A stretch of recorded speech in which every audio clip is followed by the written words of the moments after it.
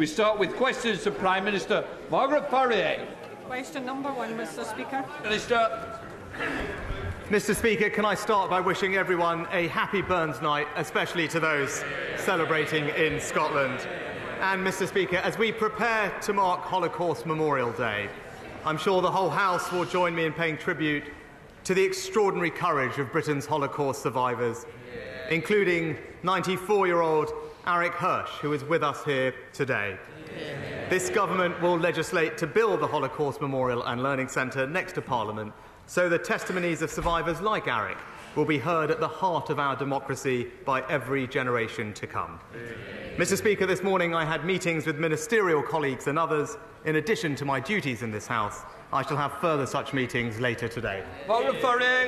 Thank you, Mr. Speaker. Shockingly, 1 in 6 women in the UK have experienced economic abuse. This is not just about money, but the restricting of access to other resources like food, housing or work. It's the lesser-known aspects of coercive control. It affects my constituents, the Prime Minister's constituents and every member across this House. What plans does the Prime Minister have to review in detail government departments and policies, the way that government departments and policies can be exploited by abusers to ensure that these loopholes can be closed? Prime Minister. Well, Mr. Speaker, the Honourable Lady raises an important point, and let me assure her that this government is committed to tackling violence against women and girls. That's why we passed the landmark Domestic Abuse Bill, introduced new offences, for example, coercion, coercive control, stalking and others, and will continue to do everything we can to ensure women and girls feel as safe as they deserve and rightly should be. Marco Longe. Thank you, Mr. Speaker. While I was disappointed that Dudley did not make the final cut in the latest Levelling Up funding round, I am, of course, pleased that we received the £25 million Towns deal, the brand new Duncan Edwards leisure facility, and a transport interchange project secured since my election in 2019. But our High Street, Mr. Speaker, is on its knees. So will the Prime Minister meet with me and Dudley Council to discuss our levelling up bid and how we can ensure success in the next round? Well, Mr. Speaker, my honourable friend is a great advocate for his constituents. And I'm delighted that, thanks to his efforts, Dudley has received £25 million from the Towns Fund. I know there will be disappointment about the Levelling Up Fund, but all bids, including that made by Dudley Council, can receive feedback to strengthen their bid for future rounds of funding, and I would be very happy to meet him further to discuss. Now comes the Leader of the Opposition, Keir Starmer. Thank you, Mr. Speaker. This week we will remember the 6 million Jews murdered in the Holocaust and all those scarred by genocide since, as we mark Holocaust Memorial Day. We must all commit across this House to defeat prejudice and hatred wherever we may find it. To work for a better future, we must find light in the darkness. I could also join the Prime Minister in wishing everyone a happy Burns Night. Mr. Speaker, Zara Alina was walking home from a night out with her friends when she was savagely attacked, assaulted and beaten to death. Zara was a brilliant young woman, a trainee lawyer with a bright future. Her killer is a violent, racist, woman-hating thug, not fit to walk the same streets. No. But that's precisely the problem. He was free to walk the same streets. Yeah. The Inspectorate report into her case says that opportunities were missed by the probation service that could have prevented this attack and saved her life. Does the Prime Minister accept those findings? Minister. Mr. Speaker, this was a truly terrible crime. And as the Chief Inspector has found, the failings in this case, and indeed others, were serious and indeed unacceptable. In both of the cases that are in the public domain, these failures can be traced to failings in the initial risk assessment, and that's why immediate steps are being taken to address the serious issues raised. Keir Starmer. I'm glad he accepts those findings. The report also says that staffing vacancies and excessive workloads contributed to those fatal failures. And it makes absolutely clear this was not a one-off. As the report says, these are systemic issues in the probation service. They're clearly ministerial responsibilities. Does the Prime Minister accept those findings as well? Prime Minister. Mr. Speaker, let me outline for the honourable gentleman exactly what steps we are taking, and that's to ensure that mandatory training to improve risk assessments is being put in place. It's mandating checks with the police and children's services before a probation officer can recommend to the court that a convicted offender be given electronically monitored offence, and implementing new processes to guarantee the swift recall of offenders. And the action we are taking is already making a difference, as, for example, we see in the reduction of the number of electronically monitored curfews being given by the courts. Keir Starmer. Mr. Speaker, it was Barking, Dagenham and Havering that tragically and fatally let Zara down. But across the country, probation services are failing. After a botched, then reversed privatisation, after a decade of underinvestment, it's yet another vital public service on its knees after 13 years of Tory government. I spoke to Zara's family this morning. It's hard to convey to this House the agony that they've been through. They say that the government has blood on their hands over these failings. He's accepted the findings of the report. Does he also accept what Zara's family say? Prime Minister. Well, Mr. Speaker, my heart, of course, goes out to Zara's family. He mentioned accountability. The probation services has taken action where failings have been found and where that has been appropriate. And with regard to the overall service, because of the extra investment we're putting in, there's now £155 million a year being put into the probation service so that we can deliver better supervision of offenders. There's also been an increase in the number of senior probation officers. But one of the other things we must remember, Mr. Speaker, if we do want to increase the safety of women and girls out on our streets, that we need tough sentencing. And that's why this government passed the Police Crime and Sentencing Act, which the honourable gentleman opposite and his party opposed. In light of the case of Zara, I really don't think the Prime Minister should be boasting about the protection that he's putting in place for women. And I'm not going to take lectures from him about that. Does the Prime Minister agree that any politician who seeks to avoid the taxes they owe in this country is not fit to be in charge of taxpayer money?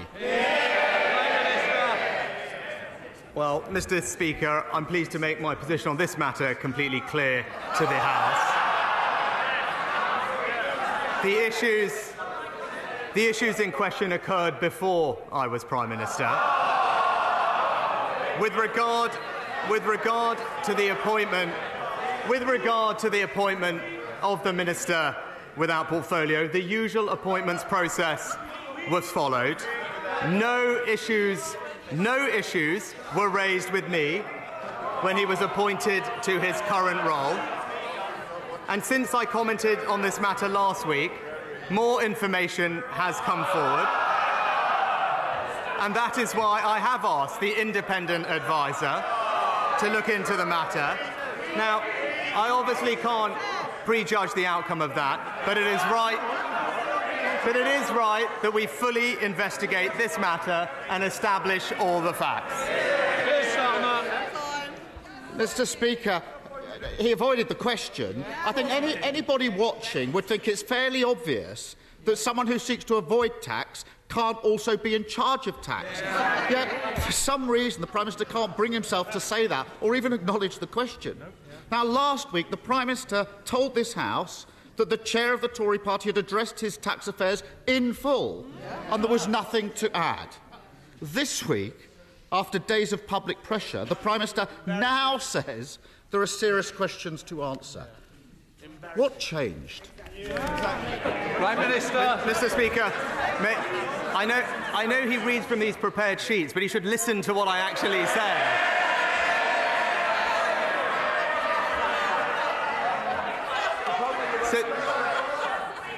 Since I commented on this matter last week, more information, including a statement by the Minister without portfolio, has entered the public domain, which is why it's right that we do establish the facts. And Mr. Speaker, let me take a step back.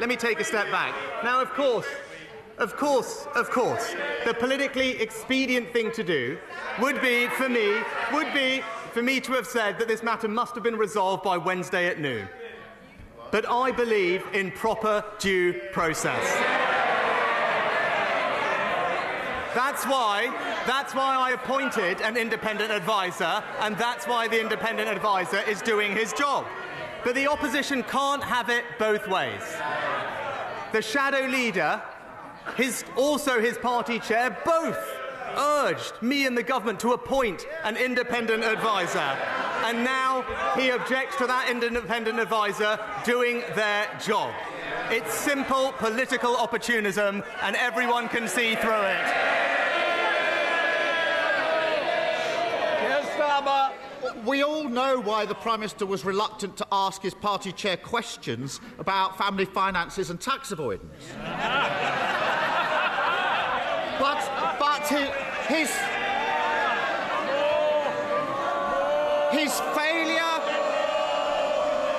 his failure to sack him when the whole country can see what's going on shows how hopelessly weak he is. A Prime Minister overseeing chaos, overwhelmed at every turn. He can't say when ambulances will get to heart attack victims again. He can't say when the prison system will keep streets safe again. He can't even deal with tax avoiders in his own cabinet. Is he starting to wonder if this job is just too big for him?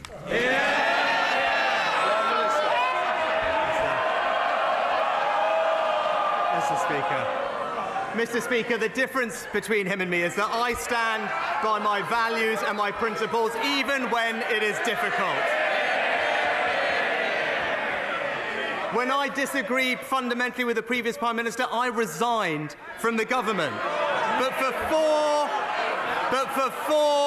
for four long years, he sat next to the member for Islington North.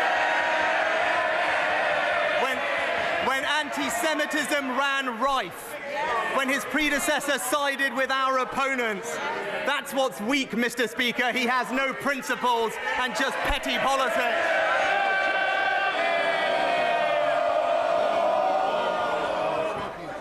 Thank you very much, Mr. Speaker.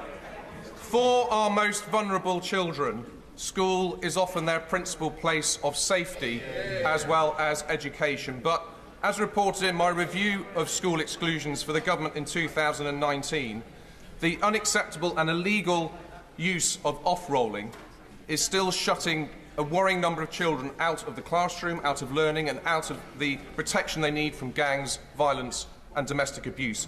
And whilst there has been some impressive and excellent work done by the Department of Education to address this terrible practice, what more can my right honourable friend do to ensure that we now permanently exclude off-rolling from our schools?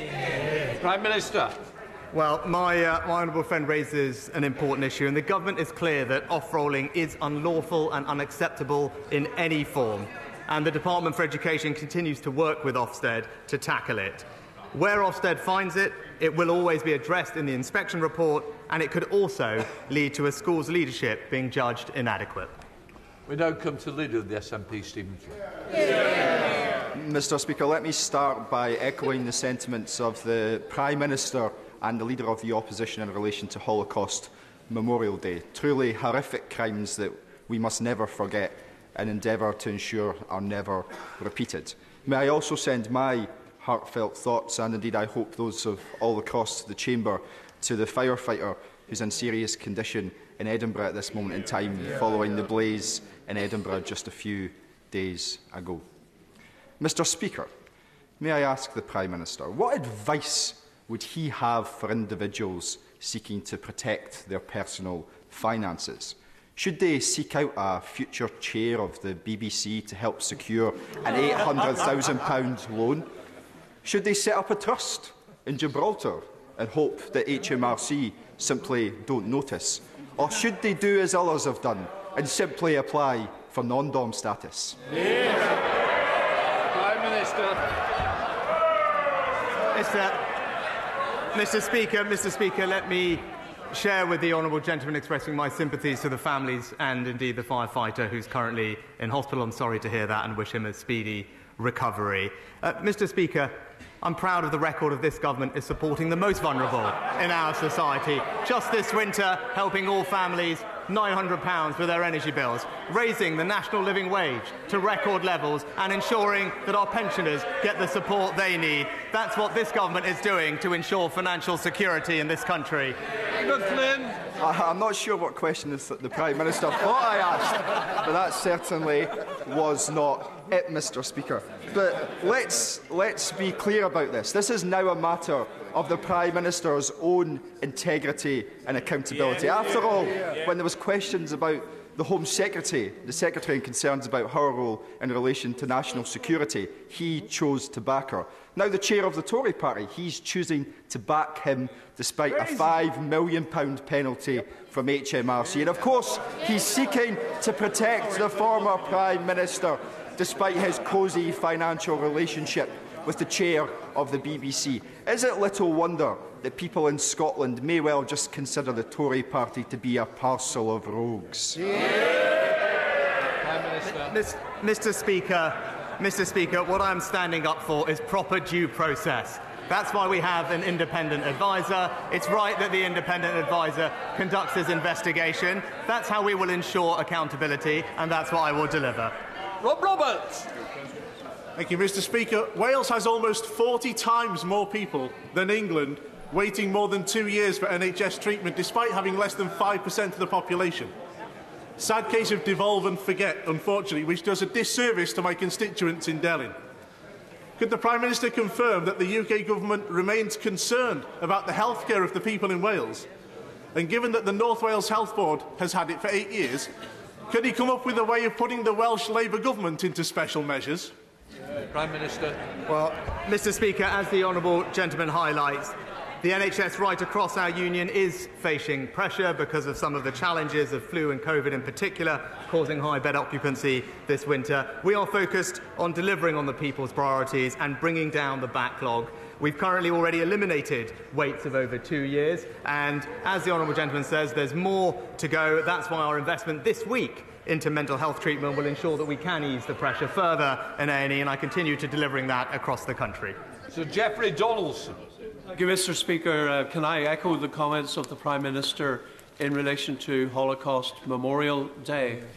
And as we think of the situation in Ukraine, we also extend our best wishes to President Zelensky on his birthday today. Freedom of religion or belief is important in this country. Isabel von Spruce was praying silently outside an abortion clinic in Birmingham when she was arrested and questioned by the police, not about her written or spoken words, but about her thoughts. We value freedom of religion or belief in this country.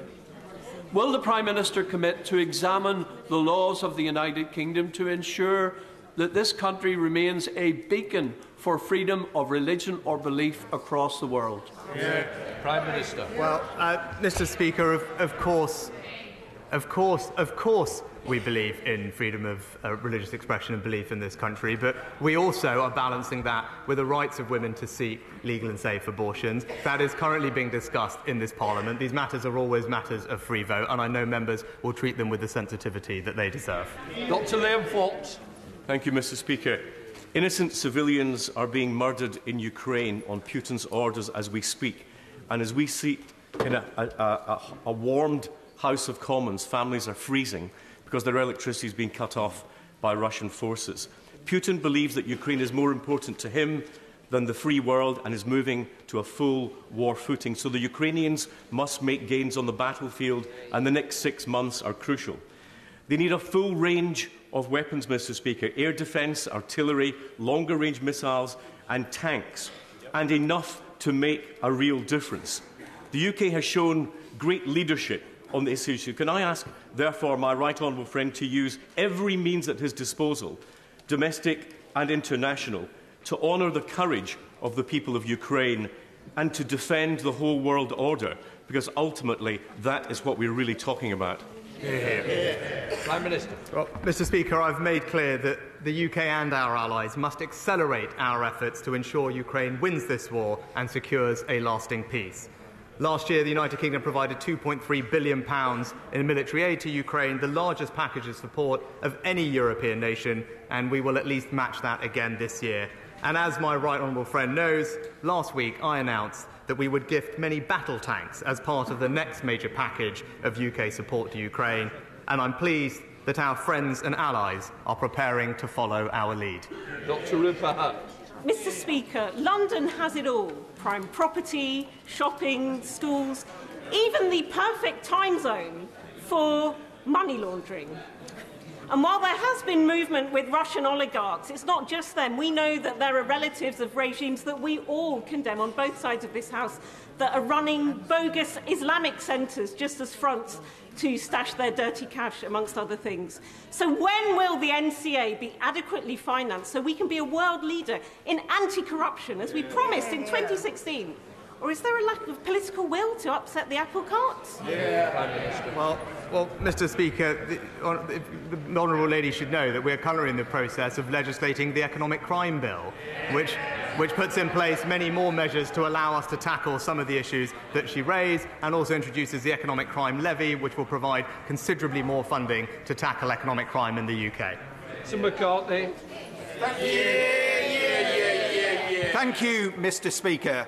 The Trans-Pennine Rail upgrade is underway, which is good news, with stations in Slough and Marsden getting improvements. But what's not such good news, Mr. Speaker, is the dozens of daily rail service cancellations by Trans-Pennine Express, which is causing absolute misery for my constituents, trying to get to work, trying to get to college, trying to visit family and friends. The franchise is up in May, Mr. Speaker. So does the Prime Minister agree with me? Enough is enough. If Trans-Pennine Express don't get to grips with this, we need to strip them of the franchise and get somebody in who will deliver the reliable rail services for my constituents. Well, Mr. Speaker, we have been clear that the current service is simply not acceptable. Rail North Partnership is working with a company on a service improvement plan, and my honourable friend, the Rail Minister, is having weekly meetings with them. As the honourable gentleman points out, Trans-Pennine Express contract does expire in May, and whilst there are currently discussions about that new contract, if ministers conclude that the operator cannot be turned around, then other decisions may be made. Olivia Blake. Thank you, Mr. Speaker. From Rwanda to deaths in the Channel and the latest scandal of missing children, refugees and campaigners have today gathered outside Parliament to highlight the impact of the hostile environment on people in the migration and asylum system. Rather than cruel gimmicks like Rwanda, isn't the best way of deterring Channel crossings, saving lives and breaking the business model of criminal gangs to introduce safe and legal routes to claim asylum? Well, Mr. Speaker, this just is about fairness. It's about fairness for those that seek to come here legally. It's about fairness for those who are here and our ability to integrate and support those who we want to. What we will do is break the cycle of criminal gangs, which are causing untold misery, leading to deaths in the Channel. And that's why we will introduce legislation that makes it clear that if you come here illegally, we will be able to detain you and swiftly remove you to a safe third country. That is the reasonable and common sense approach that the vast majority of the British public supports. Sir Oliver Hill. The Prime Minister will be aware of my concern that mental health patients should not be forced into accident and emergency departments when what they really need is specialist care.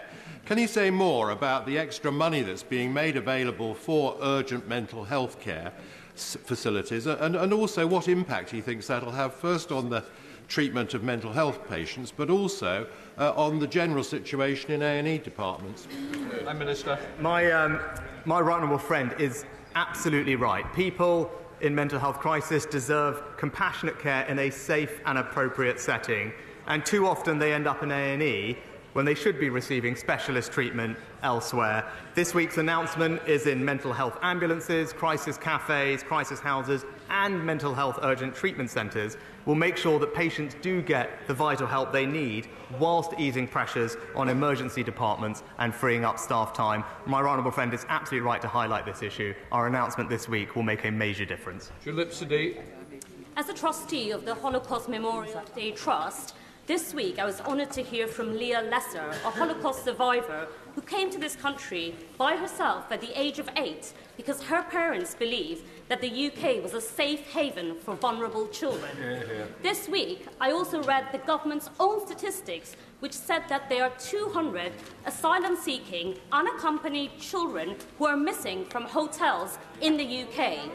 Ministers have admitted that they have no idea about the whereabouts of these children. So could I ask the Prime Minister, does he still think that the UK is a safe haven for vulnerable children? Well, Mr. Speaker, the United Kingdom has opened up its hearts and homes to hundreds of thousands of people over the last few years, from Syria, from Afghanistan, from Ukraine, from Hong Kong, and provided refuge and sanctuary to many children in that process. But the reports that we have read about are concerning. Local authorities have a statutory duty to protect all children, regardless of where they go missing from. And in that situation, they work closely with the local agencies, including the police, to establish their whereabouts. And that's why it's so important that we end the use of hotels for unaccompanied asylum seekers and reduce pressure on the overall system. That's what our plans will do. James Duddridge. Thank you, Mr. Speaker. Constituents in Southend and Rochford very much welcome the energy bill support scheme that's helped 99% of households around the United Kingdom with rising fuel prices despite Putin's barbaric war in Ukraine. Can the Prime Minister assure my constituents and indeed this House that he's committed to continue helping with the cost of living, not only this winter, but next winter? Well, my honourable friend is absolutely right about this government's commitment to support all families with the cost of living. This winter, around £900 of support. But next year, as the energy price guarantee evolves, it will still be there to support families with around £500 of support. And this comes on top of record increases in the national living wage, worth about £1,600, and supporting our pensioners and the most vulnerable by inflating their benefits and pensions with inflation. Clive Efford. In 2021, the government enabled Yevgeny Prigozhin, former chef to Putin and founder of Wagner, to dodge UK sanctions to pursue a case in London against British journalist Elliot Higgins, who had exposed Prigozhin's link to Wagner. Prigozhin believed that silencing Higgins would get his sanctions lifted. The overriding of UK sanctions was approved by the Treasury when the Prime Minister was Chancellor. Prigozhin's English lawyers wrote that serving notice on Higgins, and I quote, will require Treasury approval. So what values did the Prime Minister apply when he allowed a Putin warlord to use our courts to try to silence a British journalist and undermine UK sanctions? Well, Mr. Speaker, I'm proud of our record in leading, actually, when it comes to sanctioning those people connected with the Putin regime. I think at last count we've sanctioned over 1,000 people and frozen tens of billions of pounds of assets. I am aware of the case he's raised. We are looking at it. But there is, as he knows, OFSI, who deal with the licensing situations in these matters. But I'm happy to get back to him on the specific case that he raised. Nicola Richards. Thank you, Mr. Speaker. May I echo my right honourable friend's comments on the importance of Holocaust Memorial Day and welcome his renewed commitment today regarding the Holocaust Memorial and Learning Centre. Will the Prime Minister join me in encouraging members from across the House to sign the Holocaust Educational Trust Book of Commitment, which will be in Parliament today and tomorrow, pledging to remember the Holocaust, fight anti-Semitism and to support the important work of the Holocaust Educational Trust? Prime Minister. I thank my honourable friend, and as I said earlier, we will legislate to help build the Holocaust Memorial and Learning Centre next to Parliament to serve as a powerful reminder of the Holocaust, its victims, and where prejudice can lead if unchallenged. I also join her in thanking the Holocaust Educational Trust for their fantastic work, and I join my honourable friend in encouraging all members to sign the Book of Commitment, as I will be doing later today. Andy Slaughter. Thank you, Mr. Speaker. A week ago, my constituent, Ali Reza Akbari, was executed by order of the regime in Iran. In the 3 years preceding and the days following his murder, the UK government made little effort to protect the life or protest the death of a British national. Tomorrow, Mr. Akbari's family and I meet the Foreign Office Minister. They want to hear what help the government can offer them at this time of their greatest suffering. Today, this House wants to hear from the Prime Minister what sanction he will impose on the regime beyond the trifling steps taken so far. First and foremost, will he show some courage, follow the lead of the United States and the European Parliament, and prescribe the entire Revolutionary Guard Corps as a terrorist organisation? Prime Minister. Mr. Speaker, the regime is prolonging the suffering of the family, and it is sadly typical of their disregard for basic human dignity. I've spoken before about my views in Iran when I was before the Liaison Committee, and Iran must now provide answers about the circumstances of his death and his burial. We have actually pressed the Iranian regime formally through their chargé d'affaires in London and the Foreign Ministry in Tehran, and will continue to do so until the family get the answers they deserve and have sanctioned several members connected with the case. Redcliffe. Thank you, Mr. Speaker. Can I thank the Prime Minister and the Chancellor for visiting Hindon and Haslingden just last week to hear about the transformative difference that the Levelling Up funding will make. This is a historic investment with over £40 million secured. So does he agree with me that we're delivering on exactly what was promised in 2019 to the areas that were forgotten the most, like Hindon and Haslingden? And will he visit once works are completed to see the difference himself? Well, my honourable friend is a fantastic champion for her local community, and the result showed when the Chancellor and I were lucky to visit her last week. And as she pointed out, and as did many of the people that we spoke to, this was an area that had been forgotten, neglected for decades, but it's this government that is putting in the investment, spreading opportunity, making jobs, and making sure that people can feel enormously pride of the place that they call home. Whereas Sherman. Mr. Speaker, does the Prime Minister realise that most people in my constituency think it's his role to keep our country safe? Yeah. Is he aware that in all those years I've been in Parliament, I have never heard a situation where our army and armed forces are so run down that the chairman of the Defence Select Committee and the Secretary of State for Defence both say our armed forces have been hollowed out and are unfit to put a division into active service? What's he going to do about that? Prime Minister. Well, Mr. Speaker, the honourable gentleman seems to forget the fact that we've invested an extra £24 billion in our armed services. It's a record uplift in defence spending, ensures that we are one of the leading spenders on defence in NATO, and we will continue to ensure that we have one of the best equipped fighting forces anywhere in the world. And as we can see by the recent announcement on tanks, we continue to lead the world when it comes to standing up for not just our safety, but the safety of our allies around the world. Sir Michael Penning. Thank you very much, Mr. Speaker. And as a former firefighter, the whole House will pray for the firefighter that's fighting for his life in Scotland today. Our emergency services go one way into the danger while we come the other way, and our thoughts and prayers should be with them. On a separate note, Prime Minister, the Cornwall Borough Council, the Conservative-led council in my constituency, have done a fantastic job in building new houses, social housing and council houses. Can the Prime Minister assure me that we're not going to be pushed into Green Belt any more than we have already, and we can protect the children in my constituency? Yeah. Prime Minister. Well, Mr. Speaker, the honourable gentleman, and I join him in praising his local council for ensuring that we build homes in the right places and make sure that our young people can fulfil the dream of home ownership. But he's also right to say that this government will always protect our precious green spaces, and the recent changes to our planning reforms will ensure that we can protect the green belt everywhere, and his local community and others will benefit from those protections as we keep our local areas beautiful. Martin Day. Thank you, Mr. Speaker. UK and a Changing Europe has reported that at the end of 2022, 60% of voters said their cost of living had increased, and 38% that their personal finances had been negatively affected from not being a member of the European Union. While OBR forecasts a 4% reduction in GDP, only 2/5 of which have already happened. Surely the Prime Minister would agree with me, with the electorate and the experts, that Brexit has only served to exacerbate cost of living and economic challenging facing these islands. Prime Minister. Mr. Speaker, Russia's illegal war in Ukraine and the impact it's had on energy supplies has nothing to do with Brexit, Mr. Speaker. But what we are doing is ensuring that we can support families with those cost of living pressures. That's why we provided £900 of support this winter with energy bills. That's why we're increasing the national living wage to record levels. And we will continue to stand behind Britain's families until we can bring inflation back down to where it belongs. Virginia Crosby. Mr. Speaker, I know the Prime Minister will share my concerns at the news this morning that 730 people may lose their jobs at the Two Sisters Chicken Factory in Llangefni, one of the largest employers on Ynys Môn. What support can the Government offer to both my constituents who are affected by this devastating news and the wider community at this difficult time?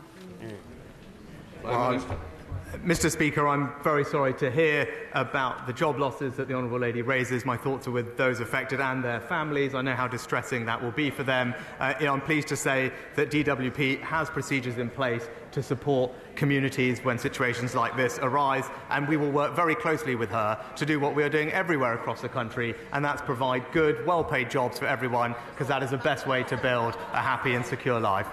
Caroline Harris. Thank you, Mr. Speaker. Exercise is essential for both physical and mental well-being, but with spiral energy costs, many venues, like the Freedom Leisure Centres in my constituency, are struggling to cope. While some sectors will receive extra support, the support and leisure industry will not. If the Prime Minister agrees with me that this sector is vital to the long-term health of our communities, why is his government not providing them with the financial support they need to thrive? Prime Minister. Well, Mr. Speaker, of course I agree with the Honourable Lady that exercise and leisure centres are important, and that's why we provided significant support to them during COVID and beyond. And with regard to energy prices now, the Chancellor has set out the new relief scheme that will run after the current one expires. It provides considerable support to all sorts of organisations up and down the country, and I'm sure it will benefit many businesses and organisations in her constituency. I understand that the case referred to by the Right Honourable Member for Lagan Valley is currently before the courts. It is therefore covered by the House's sub judice resolution and should not be referred to in this House. It is, of course, open to any member to ask I waive the resolution in particular case, but that has not happened in this case and so therefore should not be discussed at all. I will leave it at that.